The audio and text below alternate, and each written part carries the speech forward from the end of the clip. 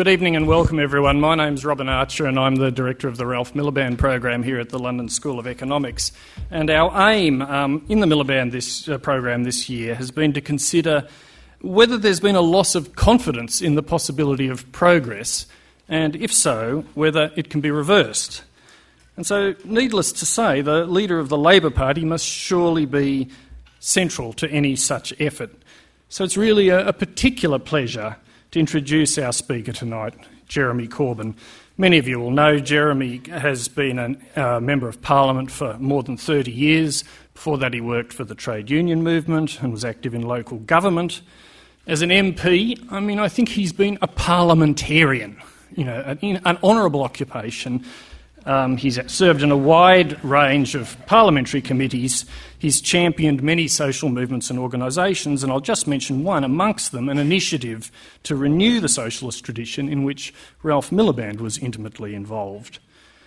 Since becoming leader, I think it's fair to say he's placed the development of an alternative economic policy at the centre of his priorities, but he also has a long history of involvement with movements against war, like C&D, human rights groups like Amnesty International, and international solidarity campaigns like the anti-apartheid movement. And partly in recognition of that, in 2013, he was awarded the Gandhi International Peace Award for, quotes, his consistent effort over 30 years to uphold Gandhian values of social justice and non-violence. Well, our speaker tonight, who's also being streamed live, and I welcome all the people who are listening to our event, we'll be speaking for about 35 minutes or 40 minutes, and then we'll have a good chunk of time for questions and discussion. So can I ask you to join me in welcoming our speaker, the Leader of the Labor Party, the Right Honourable Jeremy Corbyn.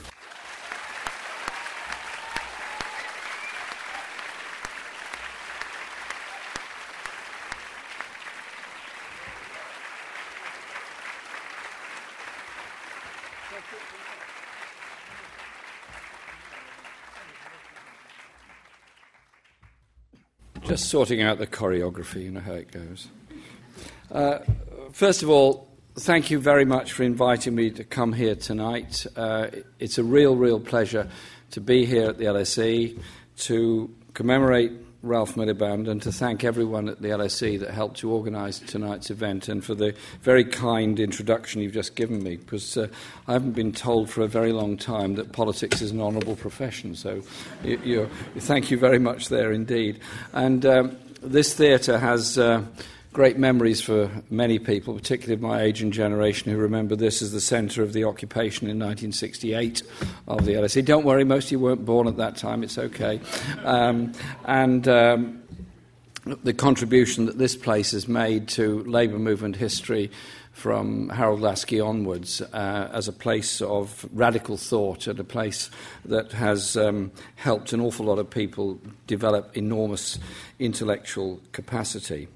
Ralph Miliband had a great mind and was an absolutely brilliant writer.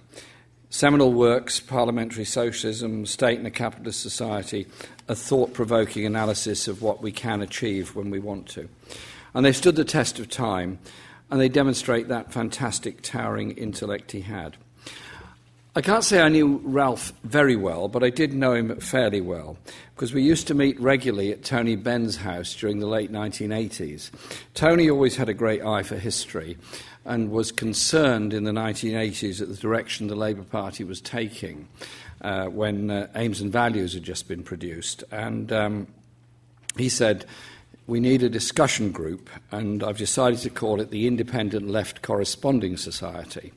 And Tony established the Independent Left Corresponding Society, which met in his house, named as such because of the origins of those corresponding societies in the radical movements who were being oppressed during the post-Napoleonic wartime. And we used to meet on Sunday evenings in Tony's house. There was a chair in Tony's house which had been given to him and Caroline, which was Keir Hardie's old chair. The problem is this chair was grotesquely uncomfortable, had a carving on the back that stuck right into your back if you leant back in the chair, and was highly polished front, so you slid off it if you didn't concentrate very hard throughout the meeting. And it was the chair that was always empty and left for the last person to arrive. So it was an incentive to arrive on time, so you didn't get Keir Hardie's chair. And that chair was where I frequently sat because I was often late for the event. And the discussions we had were Tony Benn, with Tariq Ali and Hilary Wainwright, and Jim Mortimer and a number of others. And we used that as a form of good debate and good discussion. And to me, it was part of my own education. Ralph once said that believing the Labour Party could promote socialism was, and I quote, "the most crippling of all illusions to which socialists in Britain have been prone." Now, I've become the leader of the Labour Party, so I suppose it falls to me this very difficult task of trying to prove that Ralph was wrong. I respect Ralph's intellect and his knowledge, and let's go through it on how we deal with the issues of facing us today. To me, the starting point of socialism is not economic structures. It derives from a fundamental philosophy that everyone should care for everyone else. That is not exclusive to socialism. It's a philosophy at the heart of all the world's major religions and is a decent human instinct. Socialism is about delivering the political programme to put that into practice, to create a society in which socially and economically we can ensure that everyone is protected and cared for. That demands a fundamental shift in ownership and power in society that Ralph argued for, and for us it's about making it into a reality. Now, the public's faith in politics to change society, to improve people's lives, has been fundamentally shaken. To rebuild the politics of hope, we have to restore that confidence. So what I want to try and do tonight is set out how we as socialists can rebuild the politics of hope.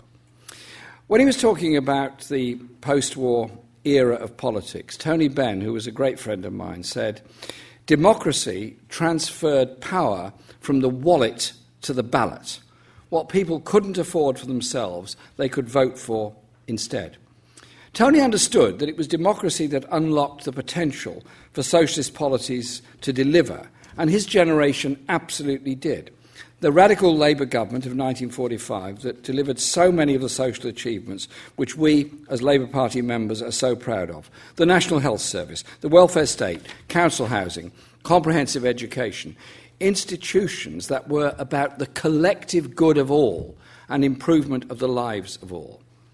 The confidence that politics could change lives for the better was so powerful it endured, largely untouched, through Conservative and Labour governments of the 1950s, 1960s, and well into the 1970s. In that era as well, elected government, centrally or locally, was responsible for running things. I grew up in an era when the railways were publicly owned, the buses were publicly owned, electricity was publicly owned, gas was publicly owned, water was publicly owned, telecommunications was publicly owned and run. And we had governments that had an industrial strategy. It stepped in to support strategic industries or businesses if they needed support, whether it was nationalising Rolls-Royce under the Conservative government of Edward Heath when it collapsed, or the proactive investment in technology of both the first Harold Wilson government of 1964 and the second one. In the 1970s, I was a trade union worker at the Engineering Union. I later went on to be an official for the National Union of Public Employees doing organising work. But when I was at the AUEW, as it was then called, Tony Benn came to us, who was then Industry Secretary, to say he had real problems in delivering what was in Labour's manifesto because of the obstructionism of civil servants. He was trying to develop planning agreements, he was trying to develop high technology, and he was trying to take into public ownership shipbuilding, aerospace, and the oil production industry, the oil exploration industry. And he asked us for support and help and guidance on that, particularly in respect to the motor industry. And it taught me a great deal doing that. But later on, the era ended with an individualistic and neoliberal creed of the Thatcher government. That came in 1979 onwards, which systematically dismantled the institutions of collective power and administration. Trade unions were shackled by what became the most restrictive anti-trade union laws in Europe. Local government was constrained and many of its functions forcibly outsourced to the private sector. And central government was removed from administering much of it at all. Margaret Thatcher and her government rolled back the public realm. The latter point was an abdication of political and economic responsibility. Instead of previous governments, that is the post-war consensus, seeing full employment as a fundamental responsibility, the Thatcher government saw unemployment as a cause for individual blame as they systematically set about destroying industries like the steel industry and the coal mining industry. We had Norman Tebbit saying, "Get on your bike." We had Peter Lilly's little list, and we had John Major's exhortation during understandable public unrest to condemn a little more and understand a little less. We're all about diverting responsibility for social failure from government to individuals. It was the individualisation of politics and society that the Conservatives and many commentators and thinkers were promoting at that time. There was more to this mere moralising. The Conservative government systematically dismantled public services and the tax base that underpinned them. Massive tax cuts, particularly for wealthy individuals and corporations, meant worse public provision for all. And so the use of public provision, whether in housing, social security or transport, was deemed to be an illustration of personal failure. And Thatcher had an eye to the main chance and was quite brilliant at some of her communication, albeit in a direction that I wouldn't agree with, who said that anyone riding a bus over the age of 25 was a failure. She actually said it. I heard it. It wasn't just a phenomenon in the UK, but it was driven by Reagan in the US and the ideas of Reaganomics. The maxim of Judge Oliver Wendell Holmes, "I like paying my taxes, with them I buy civilization," was replaced by "greed is good." The economic thinking of Milton Friedman and the Chicago School became the neocon agenda, was ruthlessly and brutally experimented on in Chile in the 1970s after the Pinochet coup, and they were, in a sense, guinea pigs for the neocon agenda. That then became dominant in the US. People lost faith in the idea of government supporting their aspirations. I'm not just talking here about aspirations of the delusional, like Del Boy, who said, "This time next year, Rodney, we'll be millionaires," the importation of the individualist American dream. But there was a great US comedian, George Carlin, who once said, "They call it an American dream because you'd have to be asleep to believe it."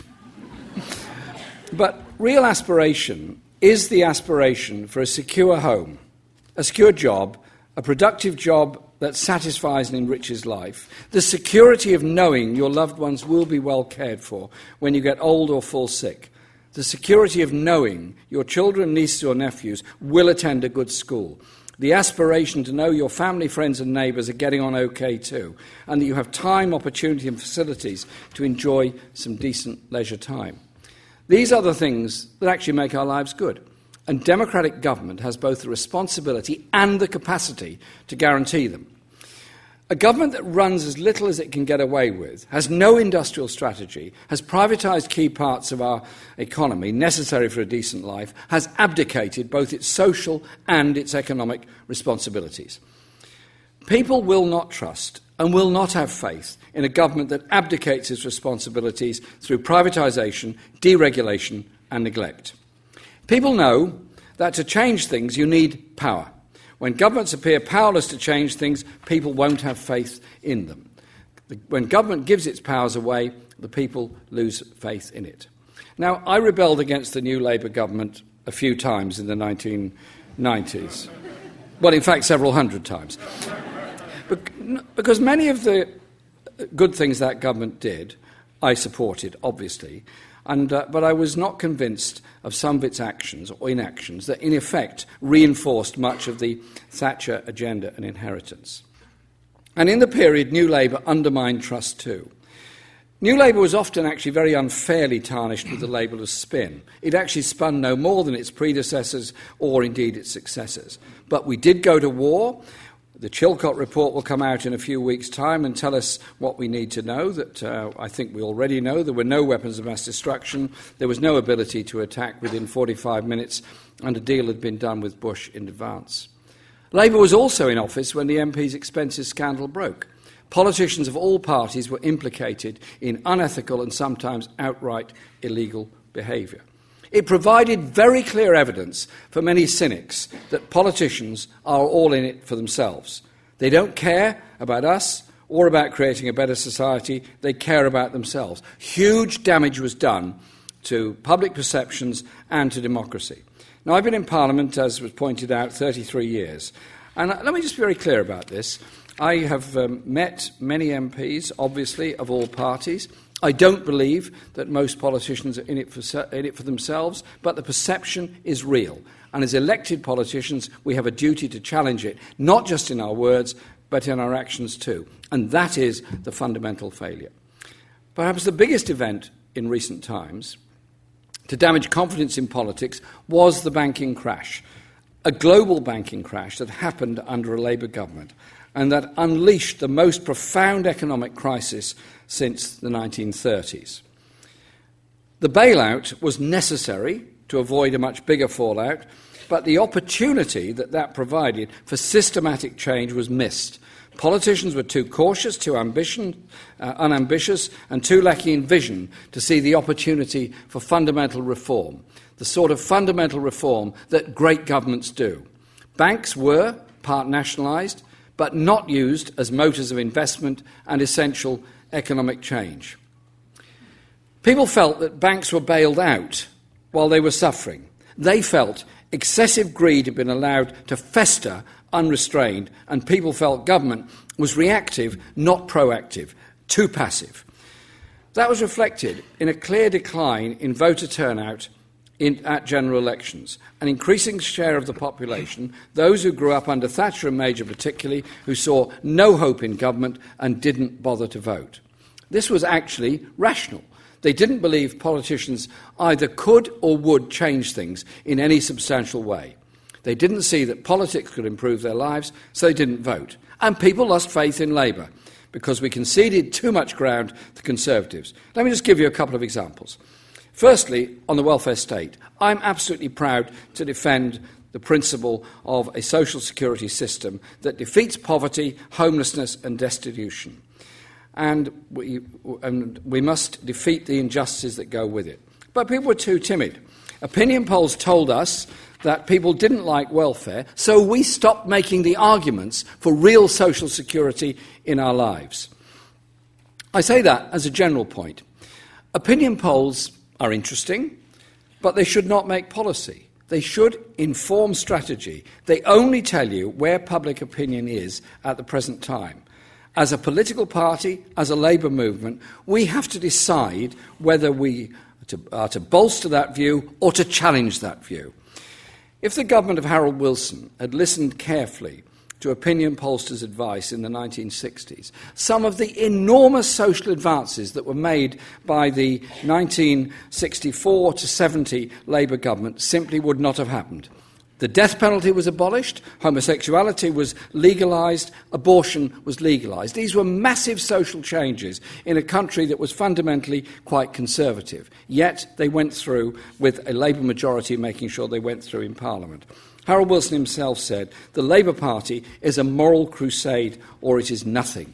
And so as a party, we have to be prepared to make the strong moral case of equality, of an end to injustice, and for supporting sometimes issues that don't enjoy the support of many of our newspapers in society. It is the function of a political party to stand out and say what it really believes in. So I'm very proud of two of the biggest reversals we've achieved in the last 8 months in the Labour Party and indeed in our society. We managed to stop the tax credit cuts that would have been introduced in April. and would have taken an average of £1,000 away this year from 3 million families in Britain who are entitled to receive working tax credits. That's a very large amount of money. That was a combination of public campaigning, parliamentary pressure, and finally a vote in the House of Lords. And then the proposal in the budget to end personal independence payments for people with disabilities was defeated after 2 or 3 days because of public outrage and pressure. That meant £4 billion is now being spent on those personal independence payments that would have been taken away almost immediately by this government. Cruel, unpleasant, nasty, unnecessary and divisive. And secondly, on immigration. We have to stand up to the divisive rhetoric of UKIP and increasingly of many of the Tories, as is being played out in this EU referendum that's going on at the moment. To be clear, saying that government cuts that are putting a strain on public services. This again is another risk if politics fail. If politicians fail to deliver a decent society and fail to create opportunities for all, then feelings of frustration and alienation can grow, and those feelings can easily be manipulated by the divisive politics of xenophobia and hate, which is being played out across Europe with the rise of the far right in many Western European countries. Speaking in a lecture series dedicated to Ralph Miliband seems to me a very important point to make. Ralph was himself a refugee who made his way to this country and made an incredible contribution, just like so many others that have made their way to our shores and made an incredible contribution here. We could and should and must be proud of the contribution that has been made by so many that have made their home in this country. The politics of hope are not an inevitable reaction when politics failed. The politics of hope have to be rebuilt. It takes social movements to do that. Movements like those in Latin America that have changed so much of Latin American politics and thirst for democracy and thirst for fairness and justice. Like those sweeping across southern Europe at the present time and that is shaking up the Democrat race in the USA, particularly the support for Bernie Sanders and the campaign around him. In the UK, we face a government bearing many of the hallmarks of the Thatcher governments. A determination to roll back the state, to cut taxes on the richest and corporations, and to attack trade unions.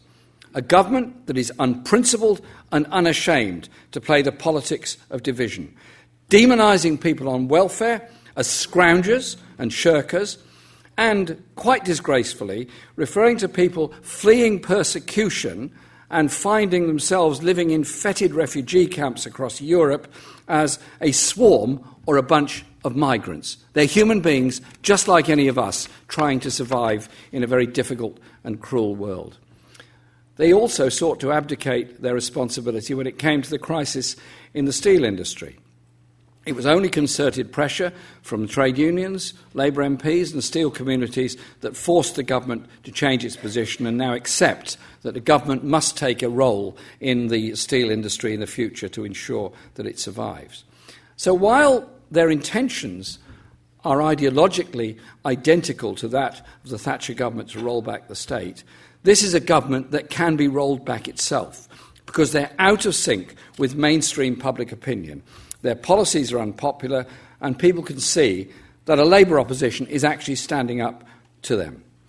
Since I became leader, I've had several conversations with Ed Miliband, and I really value this, and I thank Ed very much for the very good advice and help he's given me since I became leader. He understood that trust had been eroded. He knew that it had to be rebuilt. He also rejected the politics of division, setting out a vision of one nation Britain. At the last election, Ed said, "I want to under-promise and over-deliver," speaking with a candour and modesty that many people believe few politicians possess. But actually, I think that modesty and the modesty of our manifesto at the last election did it actually reinforce the view that politics can't change things for the better, or has only the limited ability to do so? I don't know the answer to that, but I do know that our country requires very major change indeed.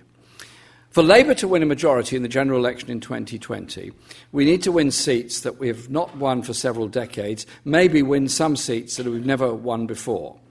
It is an ambitious task, and that is without the gerrymandering of the electorate through the individual voter registration.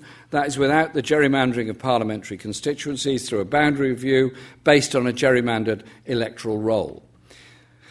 So, Labour will be ambitious and bold at the 2020 election. We will make big promises, and if we're elected, we will deliver them. We will do so as part of a movement that empowers ordinary people, and that ensures everyone has housing security, delivers a greater security at work, ensure no one suffers indignity in old age, ensures that every young person has the opportunities to maximise their talents, and that ensures we tackle the grotesque levels of inequality within our society. Ralph Miliband described socialism as the fundamental recasting of the social order.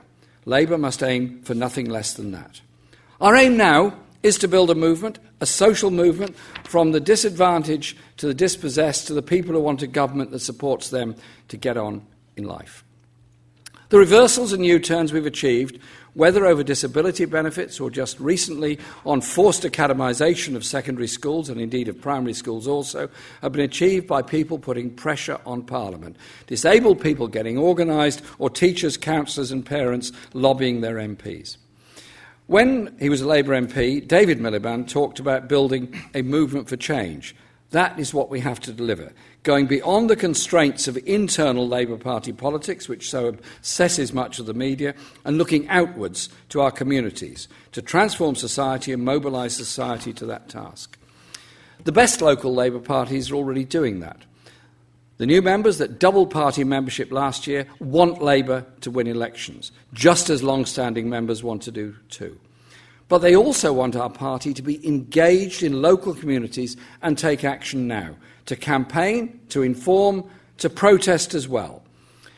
And there is a role for local Labour parties and local members to be message carriers on the streets and via social media, to overcome the free press, which is freely owned by a small group of billionaire tax dodgers.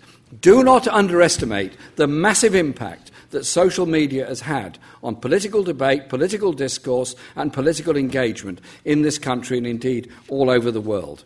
That is surely the way in which Labour can be in a good chance of winning future elections by that mobilisation. We've doubled in membership, our youth membership has trebled, and I want our ambition to be to double or treble that too, in redefining what a political party does. So rebuilding the politics of hope demands two things. Firstly, that we inspire people with a vision that fully uses the power of governments to transform society, to tackle the problems that people face, and to fundamentally redistribute wealth and power, so that we live in a more equal society in which the economy functions for the good of all. Secondly, we have to rebuild trust. That is what straight-talking, honest politics is about. We'll take on difficult debates, whether it's over welfare or immigration. We will confront powerful interests and we'll involve people, consulting widely on proposals and changes that we plan to make. Last summer, during the leadership campaign, we asked members and supporters for their views on a range of policy issues. We issued 13 substantial policy papers, all of which were for consultation and all of which received very interesting responses from party members and supporters all over the country. From industrial strategy in the north, policy on rural areas, issues facing women and those confronting young people. I'll give you an example. In the consultation on Northern Futures, we received 1,200 detailed submissions, very well thought out, in just a few days. If people are given the real opportunity to contribute and debate and don't feel sidelined by the political processes and machinations of a party, they want to be involved, that emboldens them, it strengthens the party. There is a virtuous circle in that. And this goes also for how we develop our economic policies. Because as you kindly pointed out in introduction to me, the fundamentals of the election campaign for leader of the party last year was about changing the economic direction, which is why John McDonnell has been talking a lot about the contribution that cooperatives can make to our economy, about empowering people to come together, to take control of their own lives. This is the absolute opposite of what the Conservatives have done, passing responsibility without the support and resources to enable people to take control. John has rightly talked about establishing a right to own for workers, to stop companies and being treated like possessions on a monopoly board, and give workers the first refusal on taking over a company when it changes hands. And on Thursday, we'll be launching Workplace 2020, which is a consultation and discussion on how we improve rights at work, rights for all workers, and rights for self-employed workers, recognising the structure of the modern economy in Britain. We're also learning from the decentralised social ownership model. Germany's energy system, for example, which can play a role in both the transition to a carbon-free future and in putting power in the hands of local communities, literally, to generate their own electricity and their own energy sources. And we need to decentralise our country and our economy. That's why we want a national investment bank to truly rebalance the economy, achieved through a network of regional banks attuned to the needs and opportunities of local economies. It's something that Ralph talked about in his final book, which I have here, Socialism for a Sceptical Age, when he talked about a partnership between a socialist government on the one hand and a variety of grassroots agencies on the other. Ralph wrote that book in the context of the end of the Cold War and the future for the left in a post-Cold War society. The economy of the future will not be the economy of the past. We cannot and should not want to turn the clock back, either to 1945 or to 1997. This government has utterly failed against every single one of its economic targets. Eradication of the deficit, failure to meet their target on the debt, failure to rebalance the economy, failure to address the productivity crisis. George Osborne used to talk about the march of the makers, 5 years on, still nowhere to be seen. The fabulous thing about George Osborne's 5-year plans and 5-year forecasts is that whatever date they're given, it's always 5 years away. That's what the 5-year plan looks like. We've made the case, and John has made this very well, that austerity is a political choice, not an economic necessity. This government has consistently made the case for austerity. George Osborne has staked his economic credibility on his austerity economics, and they're failing to deliver. This is why the agenda set out by John is so vital to this project. He is setting out about rebuilding the economics of hope. And like we're trying to do more widely, this is taking the message out around the country, with a new economics tour, engaging people in debate about how to build an economy that works for all, and all underpinned by an economic advisory council comprising some of the most respected names in the field. We believe that economic justice and economic credibility must go hand in hand, but it must be ecologically sustainable too. The crisis in the world of climate change and of environmental destruction has to be addressed. If we want to survive on this planet, we have to have governments that are prepared to intervene. We also have to have international agreements and international trade treaties that protect rather than damage and destroy the environment. I feel very strongly and very passionately on that. Our desire for economic and social justice cannot just stop at our own borders. Human rights know no borders. We share the same world. We share humanity. Climate change affects us all. Like pollution, it refuses to accept national borders. Any one of us, in different circumstances, could be refugees, like those fleeing across the Mediterranean and sadly many dying in the process, or across the Aegean, or across the English Channel, like Ralph did 75 years ago.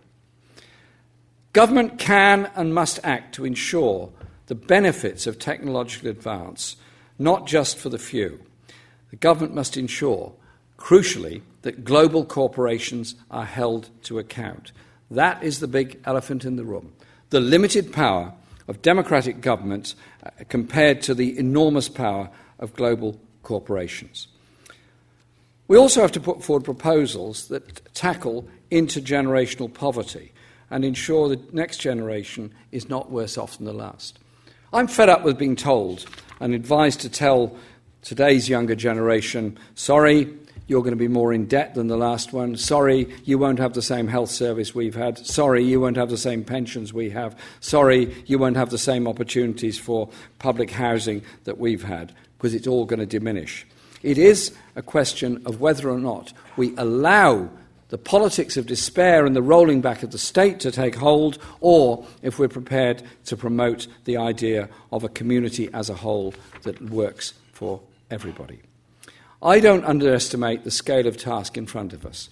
We won the Labour leadership last September with 3 aims: to change the Labour Party, to change politics, and to change the government in 2020. Simple, only 3 tasks. And if we're to rebuild the politics of hope, we need to do 3 things. A vision to inspire people that politics has the power to make a positive difference to their lives. Trust that people believe both we can and that we will change things for the better. And finally, the involvement and engagement of people to make the first 2 possible. There's no point in being in politics if you're not ambitious. Not for yourself, but to make your community, your country and your world a better and more just place. If that sounds like the kind of project you want to be involved in or get involved in, then you're very welcome, because we have to rebuild the politics of hope, the idea that collectively we can achieve, collectively we can change things, and collectively we can bring about the sort of socialist principles and values that Ralph Miliband dedicated his whole life to trying to achieve. Thank you very much.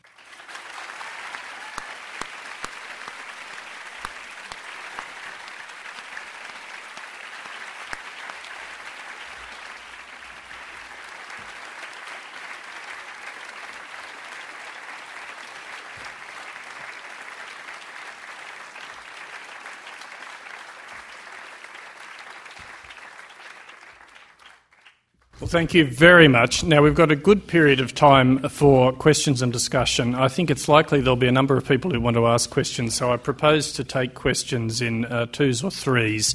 Can I ask everybody to wait till I get the microphone, wait till I call you, and then say who you are and where you're from, please? So could we start with this woman at the front here? Just remember to say who you are and where you're from. Thank you very much Thank you very much for your very enthusiastic and visionary speech, Mr. Corbyn. My name is Sana Musharraf, and I'm from Pakistan. I'm a recent graduate of LSE.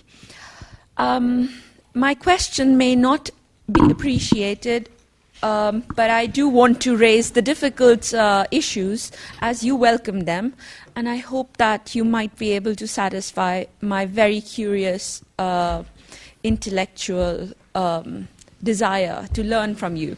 Is there a question? Yeah. So, coming to the hard point,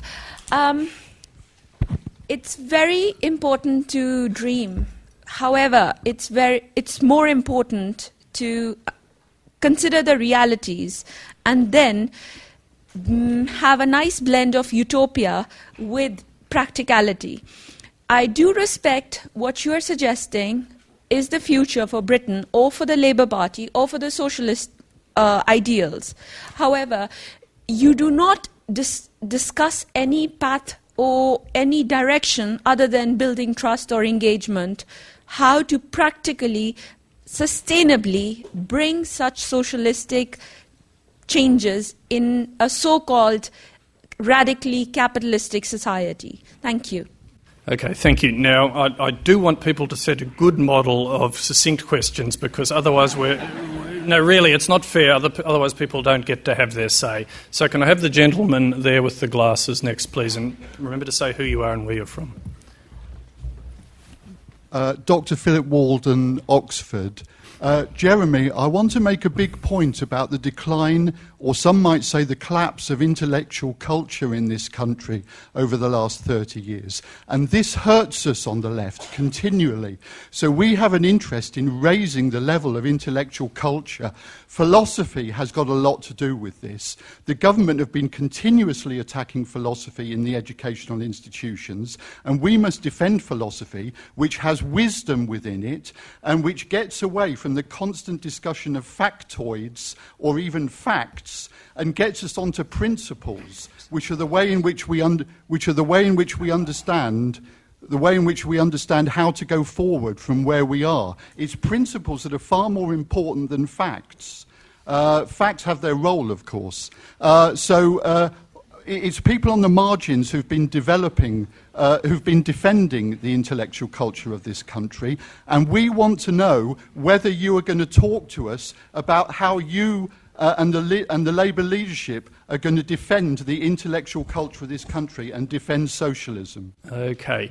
Now, in a sort of wishful optimism, I'm going to ask someone...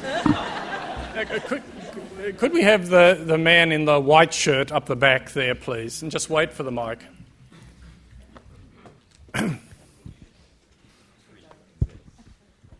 My name's Amir. I'm a grad student at the LSE. I'll keep it short. What are you going to do to democratize the European Union?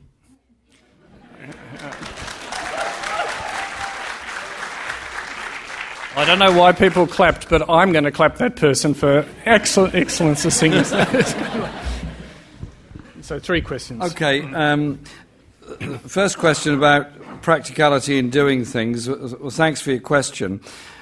The idea is you elect a government with a parliamentary majority that can do things differently. Do you then lecture people on the need to observe the free market economy and free market rules, or do you look at the fundamental problems, which is the injustice in society, the grotesque levels of inequality that we face, and do something about it? You do something about it by fair levels of taxation, collect the uncollected taxes, obviously, but also by investment in public services, education, health and housing are the ones that come to mind. But it's also about empowering communities. And so if we, instead of treated local government as being an extension of central government which by edict has to carry out a substantial level of services, instead empowered it to be involved, for example, in energy generation, for example, in local economic planning and local transport planning, you actually involve an awful lot more people in things, and they can then decide on their own future and their own lives. Likewise, what John is talking about is promotion of cooperatives and cooperative working. There are 1 billion people all over the world who are involved in co-ops in some way or the other, largely outside of Europe more than in Europe. But it's seen as a perfectly normal way of doing things in many parts of the world. I'm quite interested in the idea of the way housing cooperatives work, just as much as I'm interested in the way that we could manage many of our services differently. Why, for example, can't there be an element of cooperation in the running of railway services, where train operating companies could be replaced by others who've got direct experience of running the railways? There are many other examples like that. We do live in a capitalist society, obviously. We do live in a world that is to some extent dominated by the idea of free market economics. But I tell you this, after the crash of 2008-9, the rapid understanding of an awful lot of people that the idea of unregulated banks and financial sectors somehow or other helped them, and there was a trickle-down effect, was pretty quickly eroded. The Panama Papers of a few weeks ago showed that the systematic tax evasion and tax avoidance of the very wealthiest putting their money into tax havens didn't actually help anybody. And one day all of those people are going to need a public service if they get into difficulties. I think they should therefore pay their fair share. So a radical government would chase down these issues, would be an interventionist in industry, and would seek to reduce the levels of inequality in society, and above all measure itself by them as well. Measure itself by the reduction in homelessness, by the reduction in overcrowding, by the reduction in the need for people to use food banks, all those kind of issues. And I say to those that say, well, all this is all pie in the sky, I say this to them: are you really comfortable living in a society where you know there is somebody sleeping outside on your street, where you know there are 1 million people needing food banks merely to get by in one of the richest countries in the world? Are you really comfortable with those levels of inequality? And won't you one day need the NHS, social care and all the other things? So you do it in a number of ways, and you put those ideas forward. And you work in concert with other governments across Europe and other parts of the world in challenging the power of those that seek to systematically evade tax, which is basically our down payment on the collective good. On the question on intellectual culture and defending philosophy, yes, I absolutely would defend philosophy and what goes and what is discussed and taught. I would also strongly defend the academic independence of universities and institutions of learning, because it's good for all of us if there is academic independence and the ability of people to widely think, which is why I believe very strongly in access to university and all forms of further and higher education. I come from a generation that basically was given free university education. The fact I didn't personally take it up is my mistake, not the mistake of the system. But it's now very, very expensive. And I was talking to a group of young people last week, not in London, outside of London, about what they were going to do. They were young people doing pretty well in school. These were school kids, doing pretty well. And I said, what's for you? They said, are you going to go on to university? I said, no, too expensive. I can't load that debt on myself or that debt on my family. It's not for me. It's for those who can afford it. Now, that's an awful thing to say in 21st century Britain. We can and have got to do very much better on access to it. But it's also a question of access to art and culture within society. It was the Labour government of the 1960s, with Jenny Lee as Minister of Arts and Harold Wilson as Prime Minister, that established the Open University, which gave real access to learning to a whole generation who'd had no opportunity to take it up. And a Ministry of Arts that set up the Arts Council, that funded theatre, that funded music, that said that culture must not be exclusive. It should not be highbrow and remote. It should be available and open for all. And I absolutely believe that. You've got to unlock the joy, ambition, and enthusiasm in young people for music, for dance, for poetry, for digital economies, all those kind of things. And you do that by relatively small amounts of public investment, and you develop an attitude that culture is something that we all have and enjoy. And so in promoting all of that, we're developing a policy which is defending the principle of the BBC as a public service broadcaster rather than the direction in which I suspect the government wants to take it. But it's also recognising our own history of the labour movement, recognising where our rights, where our privileges and where our good things come from, recognising those that laid down their lives, recognising what the Chartists did, recognising what the suffragettes did, recognising, going further back, English Civil War and all the rest of it. And so I see part of my role as leader of the party to recognise that degree of history. And so I spent a very interesting time visiting the People's History Museum in Salford, but I also make it my business to attend all the big labour movement celebrations throughout the year. Durham Miners' Gala, the Tolpuddle Martyrs Festival, the Burston Strike Festival, all those big events, because they are a coming together of people who, yes, at one level, are applauding those that made enormous sacrifices from which we've all benefited, but they're also a way of empowering people. Now, hang on. Those 6 farm labourers changed the social and legal and trade union history of this country by their actions. They probably didn't realise how important their actions were when they did it, but it had that effect. And those modern martyrs are being played out every day somewhere all over the world. And I'll give you another example of popular movements and how things change. Hillsborough was a dreadful disaster.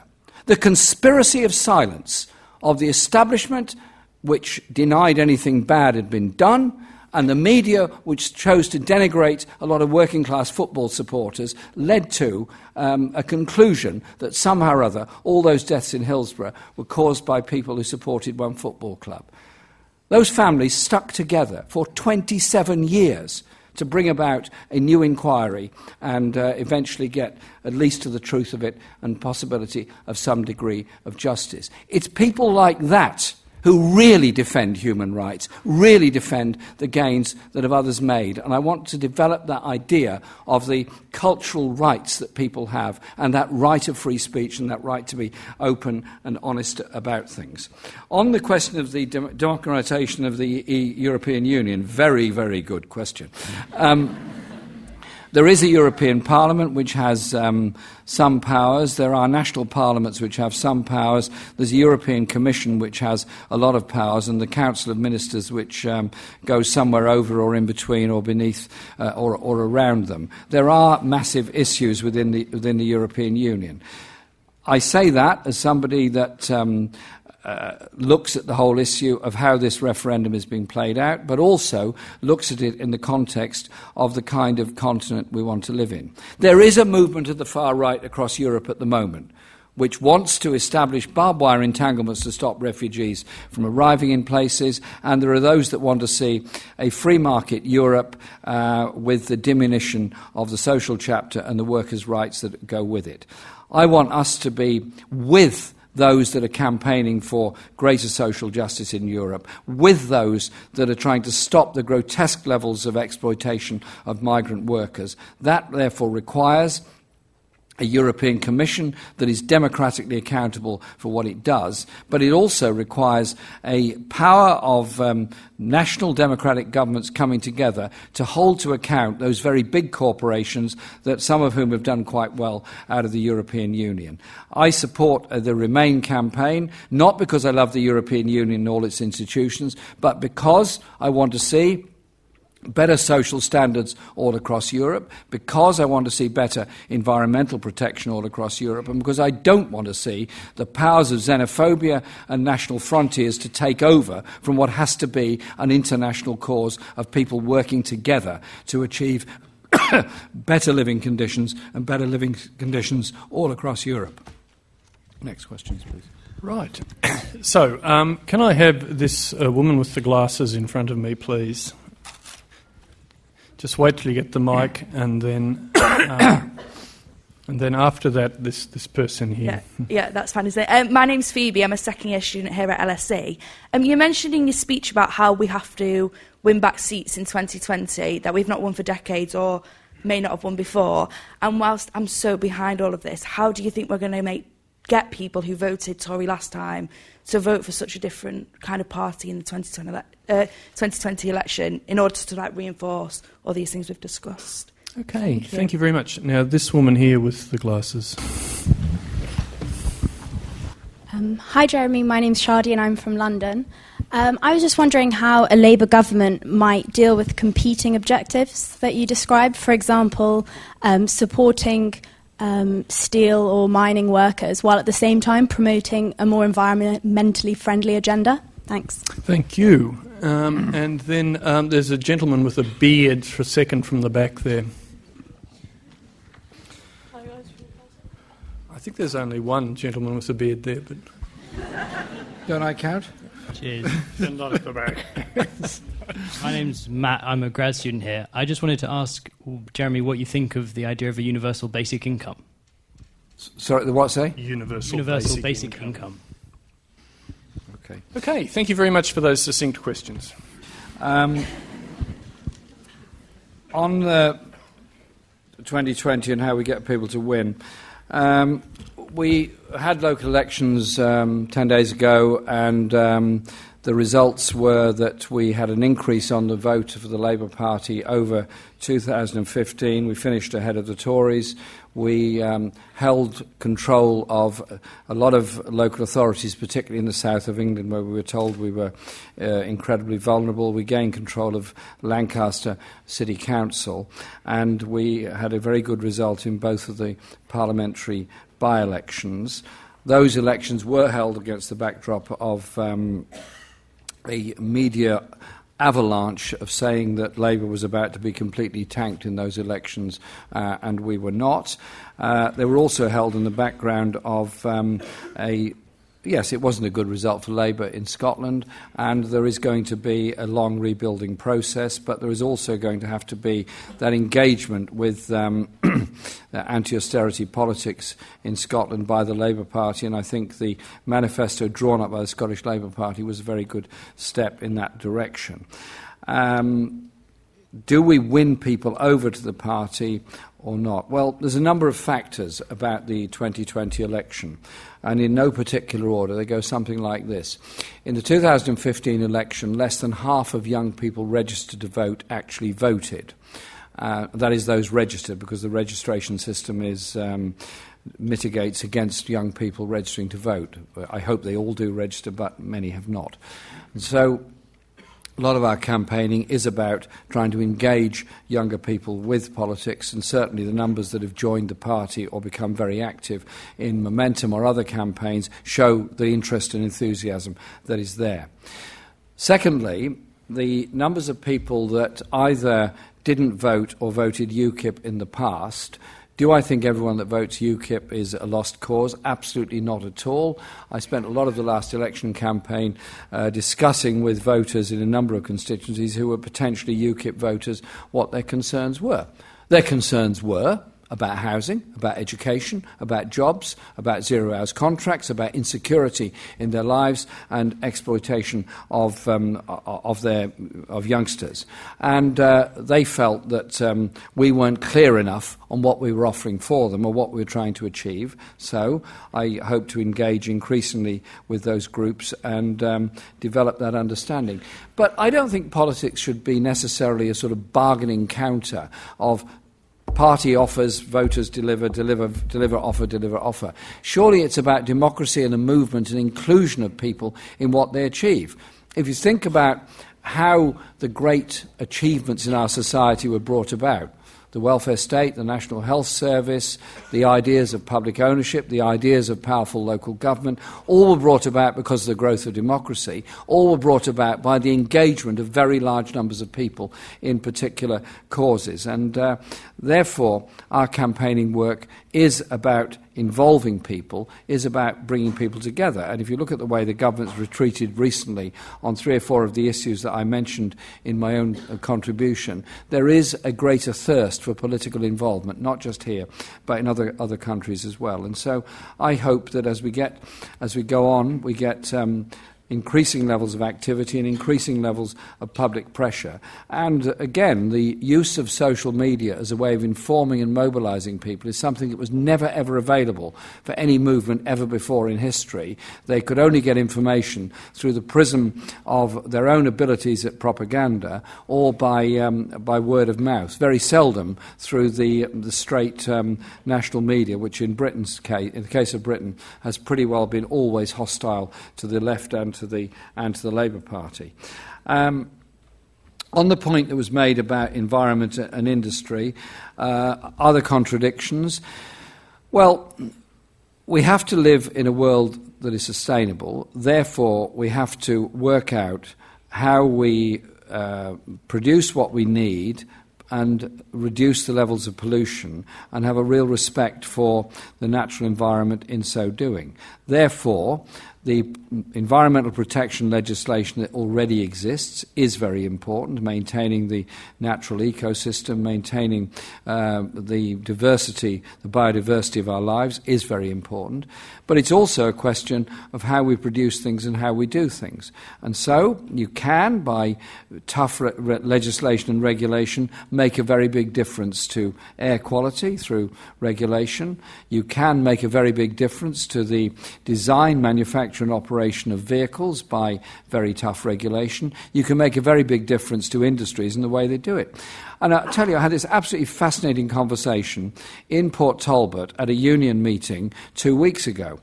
I've been to Port Talbot a couple of times during the recent crisis, and 2 weeks ago, on the eve of the local elections, I'd been at an event in Ogmore where we were having a by-election, and I went down to Port Talbot afterwards to have a discussion with the steelworker unions there. And do you know what the discussion was about? It was about the environmental pollution issues, it was about sustainability. And they made 2 points.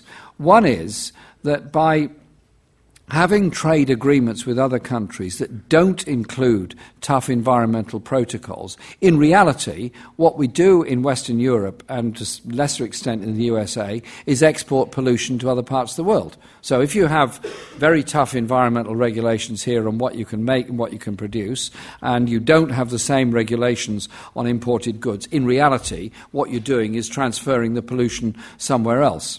And the second point they made was that they themselves had come up with a large number of measures about how the plant could be made more efficient, how the gas produced could be reused, how an awful lot of other things could be reused, and how the surplus heat from the blast furnaces and other things can be used in district heating schemes and all the rest of it. When you involve a community in it with the principle that you want a degree of environmental protection or a very high degree of environmental protection, then you can achieve an awful lot of things. And so I think back to the debates that have been happening in London over the past 30 or 40 years on transport. In the late 60s and early 70s, London was being motorwayized. The whole idea was more cars, more roads, more parking spaces, and then because you haven't got enough space, you build more roads and yet more parking spaces. And after a while, you discover you've destroyed the city that you were building roads to get people into because you've made it all into a car park. And so something doesn't add up there. And there was a growing understanding that you couldn't go on doing this. And so those of us that campaigned against major road building in London probably didn't realise it. We were actually at the centre of what was a seminal debate of how you run a city, how you make a city sustainable, how you improve public transport, reduce the use of the private car, and therefore reduce, if you can, levels of pollution that go with it. There is a popular thirst for all of those things, and the protection of our environment is fundamental to everything that we believe in, and I see that as central to what we're doing. Does it mean you stop every form of industry? No. Does it mean you have to have regulations and sometimes make yourself quite unpopular in the process? Yes, but you have to explain what you're doing and why you're doing it. I think we all understand the fundamental problem to it. And the third question was... I can't read my writing. Basic income. Basic income level. Work in progress, my friend, work in progress. With John McDonnell and many others are thinking about this. I see the argument behind it that, in a sense, a basic income level that guarantees a reasonable standard of living for everybody is important. I remember the debate that was first brought in work benefits into our society. They can be seen as a great boon by central government, but unless you also have a guaranteed level of wages being paid, you actually end up subsidising low wages by in-work benefits and by housing benefit without rent regulation, subsidising high rent. So you actually end up spending a great deal of public money on subsidising two unacceptable phenomena. And therefore, our strategy is for a living wage that really is a living wage and not a process by which we falsely depress wages in order to increase profits for companies and at the same time actually increase the expenditure on a public purse to try and ameliorate the worst effects of that. And so the strategy of a living wage that really is a living wage is something that I absolutely support. And as I said in my contribution, we are launching this consultation exercise called Workplace 2020 on Thursday as a way of building up a public buy-in and a public debate around all of that. Our whole philosophy is that the more one debates publicly and discusses publicly the policies that we want to put forward, you get a public buy-in for them in 2020. I don't want us to be going away in January 2020 to some exclusive countryside resort and decide in due ceremony and great secrecy what's going to be in the Labour manifesto for the general election of that year. I want it to be absolutely obvious and plain as a pikestaff what it's going to be, because we will have been campaigning for it for all the 4 years up to that point. So it will be about housing, it will be about jobs, it will be about environment, it will be about real security in society, which is all the things that I've been talking about in my lecture. Okay, I'm going to start up here. Is there someone? Yes, over here. Can I have the woman with the stripy white and grey? Yes, and... Hi, I'm Louise. I'm from the Young Greens. I wanted to ask you a question about how do you see the future of cross-party working, because I feel like a lot of the things that you say the Green Party also speaks about, and I know other parties and people who work in politics also speak about. So I'd like to know your thoughts on that. Okay, thank you. And over here, this gentleman with his hand up straight. The bearded gentleman. Hi, I'm Richard. I studied law here at LSE. I know you don't like to slander other politicians or parties, Jeremy, but what do you think about Dodgy Dave? Right, that could be a trick question by Dodgy Dave. And lastly... He's a lawyer as well, yeah. There you are. And can I just have this woman here with the glasses and the grey cardigan? Hi, I'm Vicky. I work here at LSE. Recently, Tristram Hunt's spoken about the fact that Labour lost in the last general election in part because of their unwillingness to embrace an English identity and embrace that importance for some people. Given you've talked quite a lot about the importance of national and global solidarity, do you think it's possible or productive at all for Labour to be talking and trying to engage this notion of English identity, if such a thing exists? Okay. Louise, your question on cross-party work in Parliament. Well, I've been on the back benches for 33 of the 34 years I've been in Parliament, so the first time I ever went on the front bench was to ask questions to the Prime Minister. I'd never been there before. It's a different view, I tell you.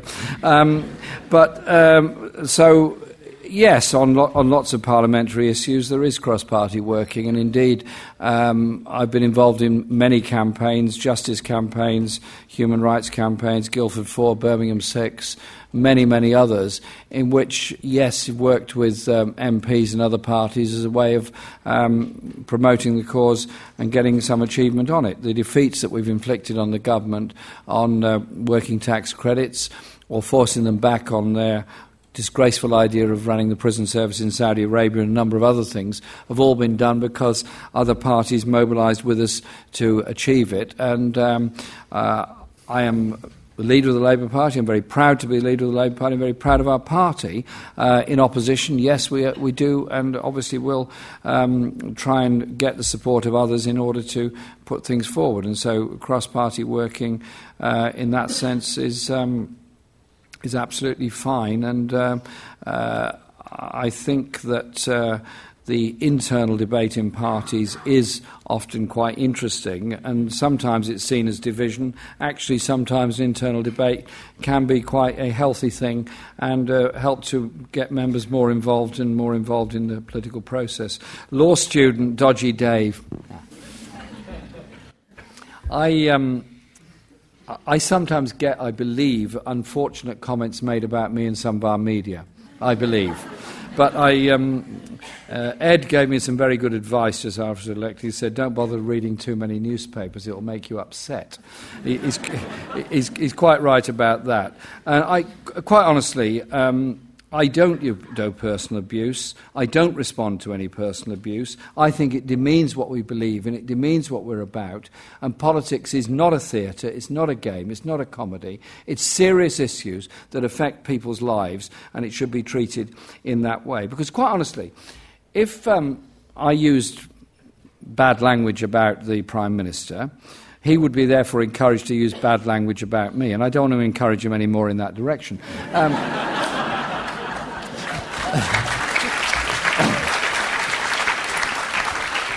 But if I responded, what would be reported as my response, he would no doubt come back with something else, and so we'd go on.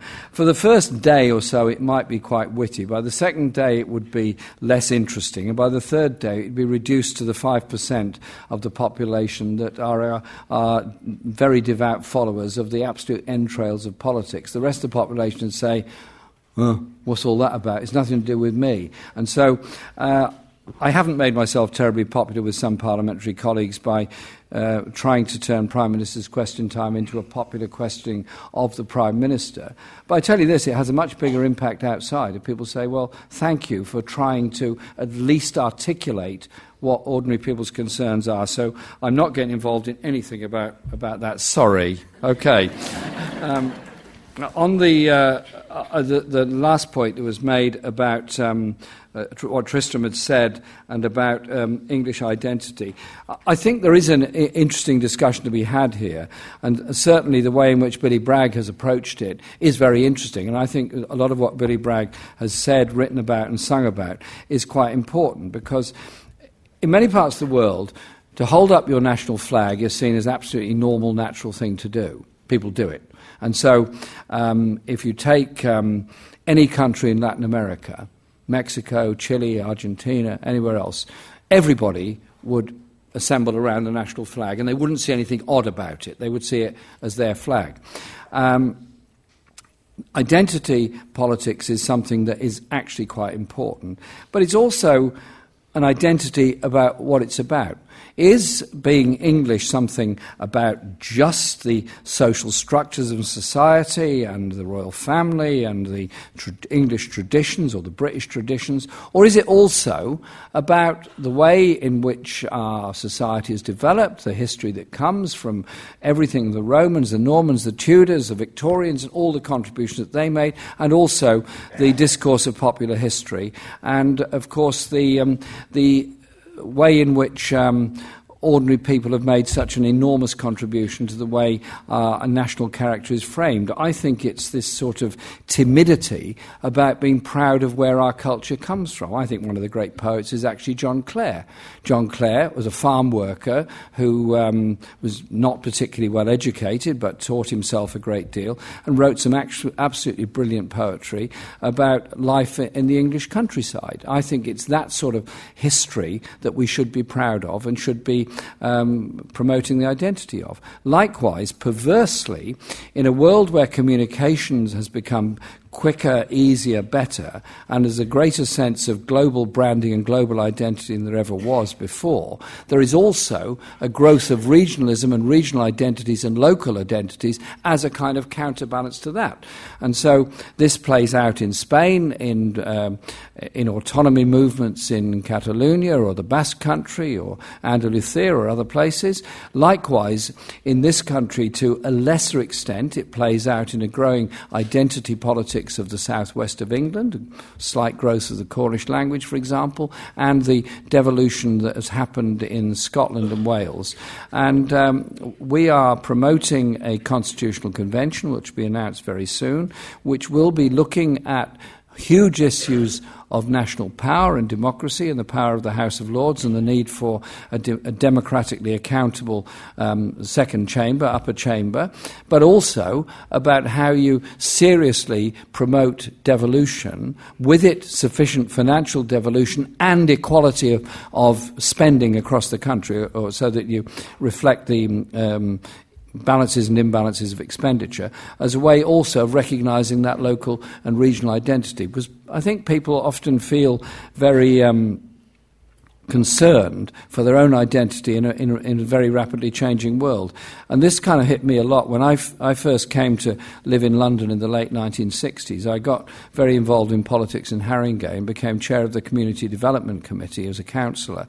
And what we were trying to do was promote a sense of neighbourhood, local identity in an area with a very fast turnover of population. These things are actually important. Promoting the sense of community and the sense of community well-being also promotes a sense of community solidarity and actually gets you in a position where you are going to get support and acceptance for the idea of interventionist government, of a community that provides healthcare, that provides all the social services that we need, and the idea that it is the role of society as a whole to make sure everybody gets somewhere to live and we don't end up with the grotesque levels of inequality that we've got. So there is a whole point to it. And I think the people should be much more comfortable about considering the identity of the country they're in, the area they're in, or the culture and the history that goes with it. I think a lot of the English history is absolutely fascinating and should be promoted much more as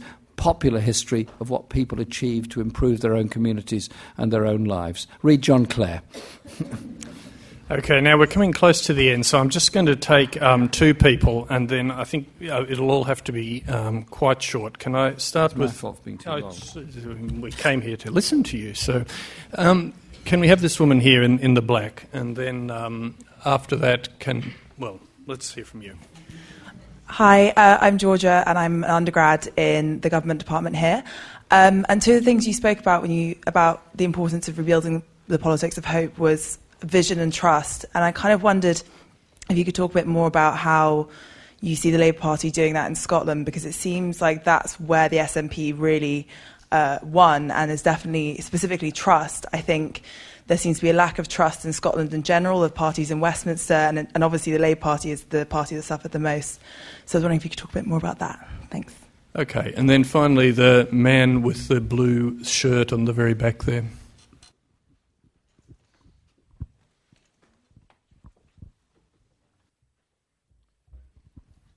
Michael Mashinsky. I entered the LSE when, Jeremy, you entered Parliament. My question is, I was fascinated by your description of Keir Hardie's chair. It's grotesquely ugly, stabs you in the back, and you can slip off it quite quickly. Was it actually a description of a chair or a metaphor for leading the Labour Party?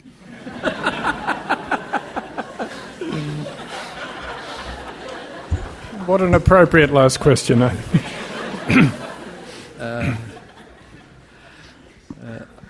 Okay, thanks. That's great. On the question of what's happening in Scotland, Scotland had a Conservative majority all through 19th and most of the 20th century. It only became a Labour majority towards well into the second half of the 20th century. The Glasgow Red Belt, the whole central belt of Scotland, was an area of strong Labour tradition, strong communist tradition in both the shipbuilding and the coalfield communities, and the whole history of Red Clydeside in the 1920s, and that great tradition of Labour movement solidarity was something that has grown up and is obviously still there and still exists, and indeed the origins of Keir Hardie and his work are very much part of that. Labour did very well in Scotland throughout the Thatcher years, and indeed one of the boosts was the Thatcher government using Scotland as a guinea pig to experiment with the poll tax. I think Labour got out of touch with a lot of what went on in Scotland, and also didn't recognise early enough the issues of political identity in Scotland. In the 1974 election, Labour narrowly held on to a whole string of marginals in Scotland. In return, Harold Wilson said there had to be a degree of devolution, introduced the Barnett formula on expenditure, and introduced a referendum in 1979, which was then lost, not because the majority of Scots people didn't want it, but because there was a threshold put that wasn't achieved. That then, when Labour in opposition then set up the Constitutional Convention, which came up with devolution in 1997 referendum, and the Scottish Parliament was elected, and Labour support started out very high and then declined, and ultimately we ended up with the losses we've had. We got 23% of the vote in this election, which was slightly more than the opinion polls or media predicted we're going to get, but I don't underestimate there is a long road back. I do think the SNP have a long-term political problem in that they're a national party which is therefore trying to embrace a political spectrum that is very broad, from the left to the business community and the right, and parades itself as an anti-austerity party, but has so far refused to use the powers that the Scottish Parliament has been given, which Labour was proposing should be used to increase taxation at the top end in order to try and provide more resources, particularly for education in it. Is there going to be a long-term debate in Scotland? Yes. Is there a thirst for social justice in Scotland? Absolutely yes. Does Labour understand that? Yes, of course. Is there going to be a discussion and soul-searching within the party? Absolutely, and that is what's going on at the moment. But I have to say that I go to Scotland as often as I can, at least once a month, sometimes twice a month, in order to support the party and take part in activities there, and we will continue to do that. In reality, a political system has to deliver what people need in terms of health, of housing, of jobs and employment, and that is the offer that we have to be able to make to the people of Scotland, and we will continue to do that.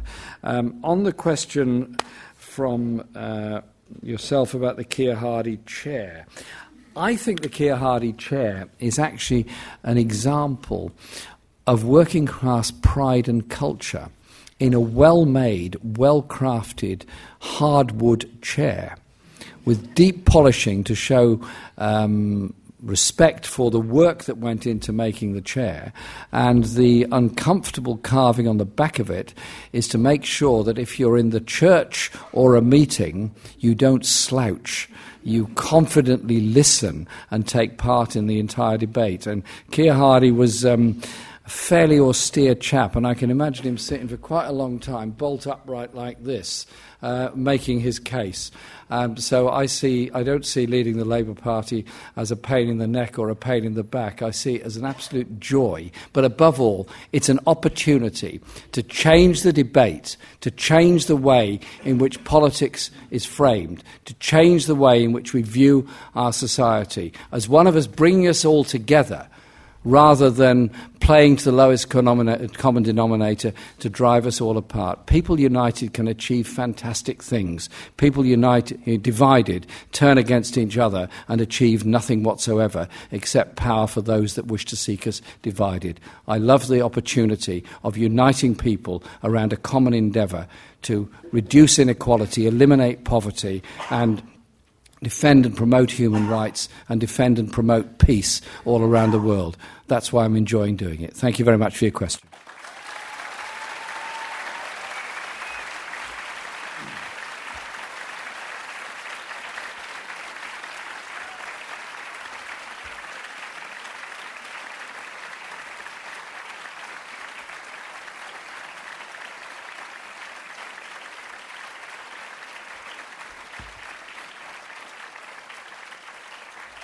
Thank you.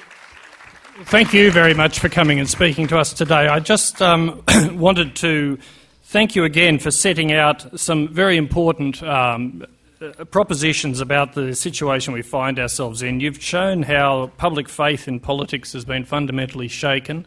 I think you've tried to argue that the global financial crisis has created opportunities as well as dangers, and you've tried to set out how it might be possible to seize some of those opportunities. Some people, I think, are a bit pessimistic about that, but it seems to me that, as with the Great Depression of the 1930s, it takes some time for the political effects of great economic crises to be felt. And so some of the things we're seeing today, both here in Britain, across Europe, and even with a socialist running strongly in the United States, suggest that some of the opportunities really are there to be taken. So I have to just, before I ask you to thank our speaker again, make one point. Could you please just stay where you are until we move out, because we have to take our speaker on to his next engagement. But could you join me again in thanking our speaker, Jeremy Corbyn MP.